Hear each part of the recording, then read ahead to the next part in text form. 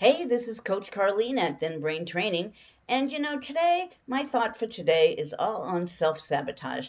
As I work with women over at boot camp, it's inevitable that people fall off their programs, that they cheat on their programs, if you want to use that word, a word I don't use, because everything's a choice. We don't get to cheat, we get to choose whether we want to lose weight or not lose weight on any particular day, and how we eat and the exercise we do is direct correlation to how much we lose. So we make choices. We don't get to cheat. We choose not to lose weight. We choose to stay heavy. That's a choice, and it's yours to make. But what happens when you really, really want that dream, that you can picture yourself, you can see yourself thin, you can see yourself healthy and happy and bouncing around and getting on amusement park rides and riding horses and swimming in a bathing suit, and you can see all that. The vision is so clear and you're doing so well, like you've lost like 50 pounds and you're feeling great. And then all of a sudden, your brain says to you, man, I think you deserve a reward for that. Let's go have such and such and reward ourselves. And then you think to yourself, yeah, I deserve that. I deserve that. But you know that you don't. You know that if you eat that, you're going to gain weight. You know that if you eat that, you're going to open up pathways and doorways to lead you back to foods that you know will make you fat again, that will regain that 50 pounds. And yet you still choose the food over progress. That is what self-sabotage is, that we know better, we want the end goal, we want it bad, and yet we will give that all up just for a taste on the tongue. 10-second taste on the tongue, we will throw all of our hard work away. Now you may say, well, that's not going to make me gain 50 pounds. But here's the deal. That one lick doesn't make you gain 50 pounds. It's all the ones you take after that. Because once you open that door and say to yourself, I don't really care if I gain weight today. I don't really care if I don't lose weight today. All I care about is that flavor on my tongue today. So I'm going to enjoy that flavor on my tongue for all of 10 seconds and worry about the consequences later. We've all done it. We've all done it many times. But when you have that want and that desire and it's real and you know it's real, why would you sabotage your efforts to do that? And that's what I want us to talk about today. Why do we self-sabotage? Well, from my experience, there's many, many reasons why. And the most is because we fear either failure or we fear success. And if you can figure that out, if you can figure out what holds you back, then you can beat this whole self-sabotage act that we go through constantly.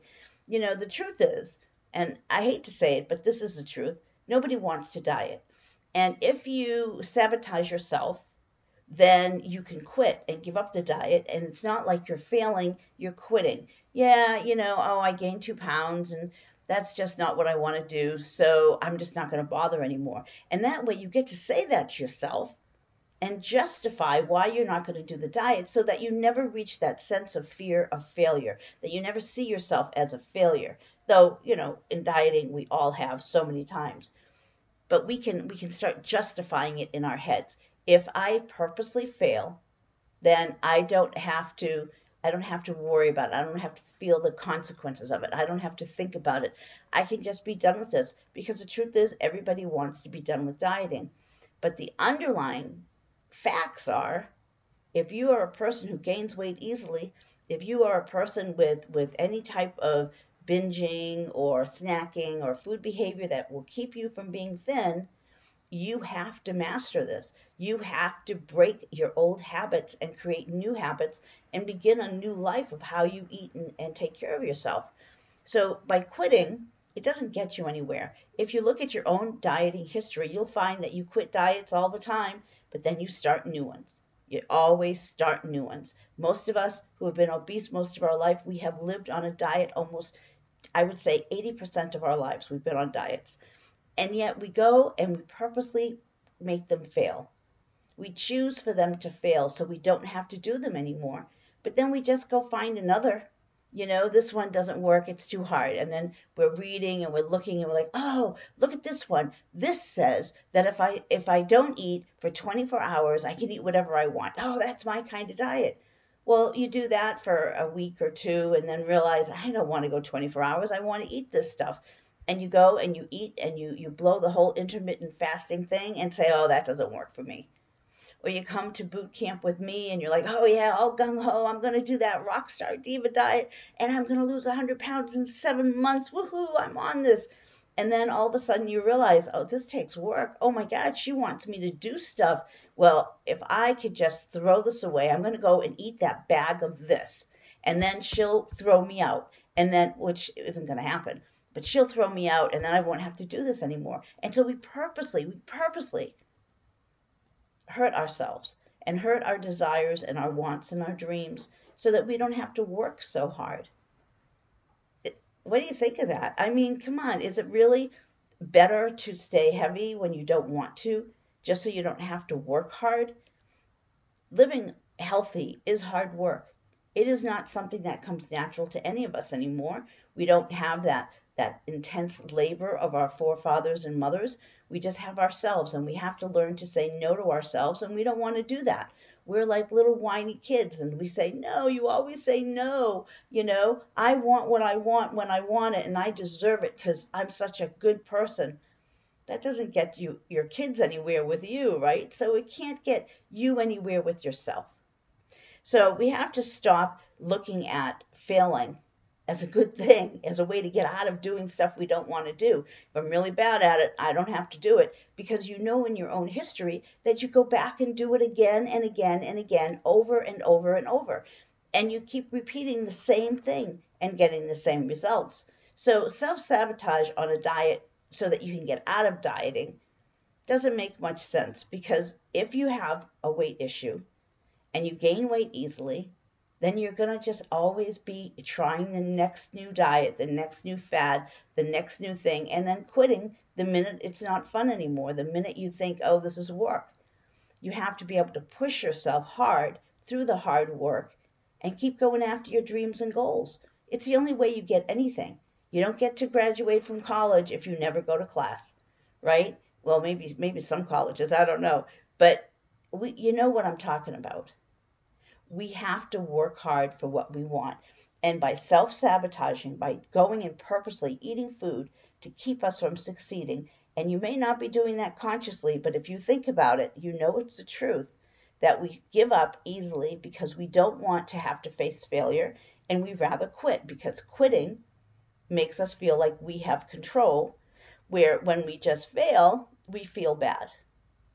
It makes no sense.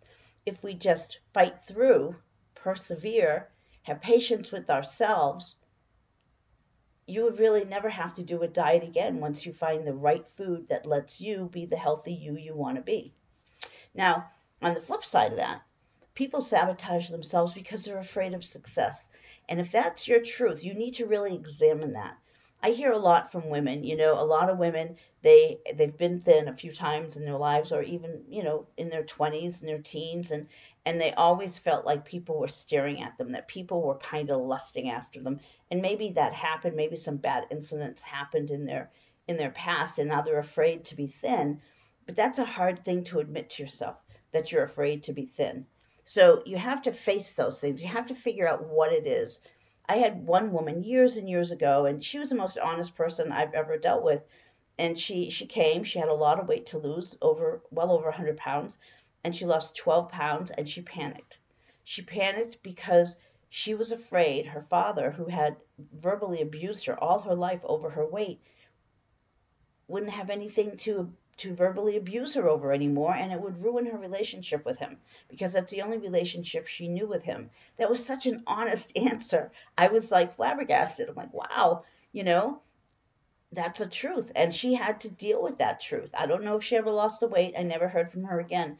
But it was something she recognized, that without that abuse from him, she didn't have a relationship with him, and she didn't want to give up that relationship. We have to look at ourselves and see what we really want. And if being successful, being thin, makes you nervous, you need to figure out why. Some of the reasons women give me is because people will expect more from them. That if I'm thin, I can't use my weight as an excuse anymore not to do the things that people want me to do. So therefore, I'm going to stay heavy and not have that extra responsibility laid on me. Well, that probably doesn't work that way. People aren't going to, they might expect that you have more energy. You might expect that you have more energy, but they're not going to say, oh, well, I think now that you're thin, you could handle 20 more employees under your project management.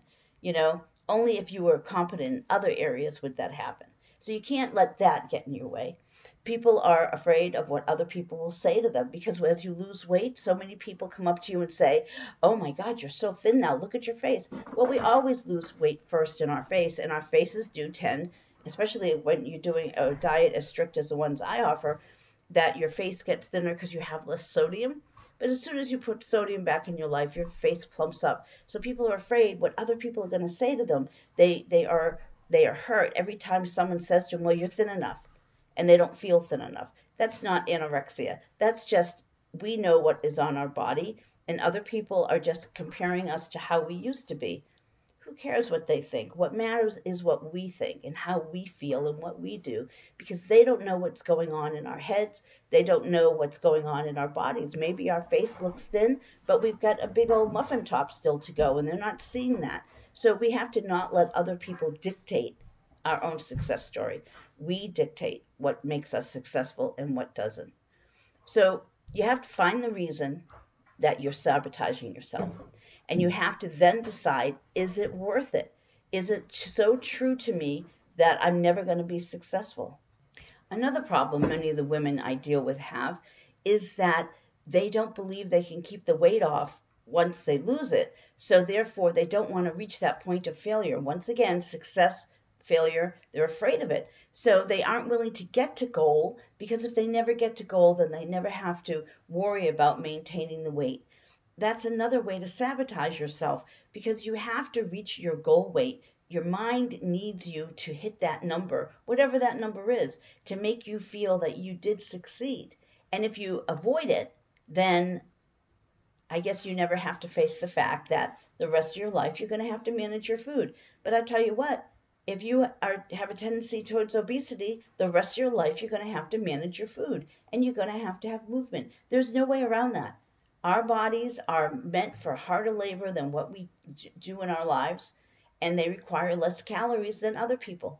That's just a fact, and we have to face it. We don't want to face it. We want to call it unfair, and that's okay. But it is a truth.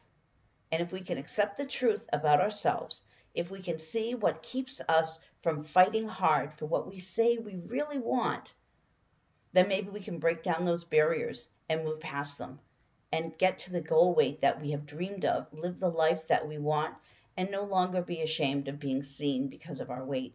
There's so much emotional baggage that goes with obesity, and you have to work through it. Excuse me, you don't have to relive past bad things. You don't have to do that. But you have to realize that these things that weigh you down have to be left behind.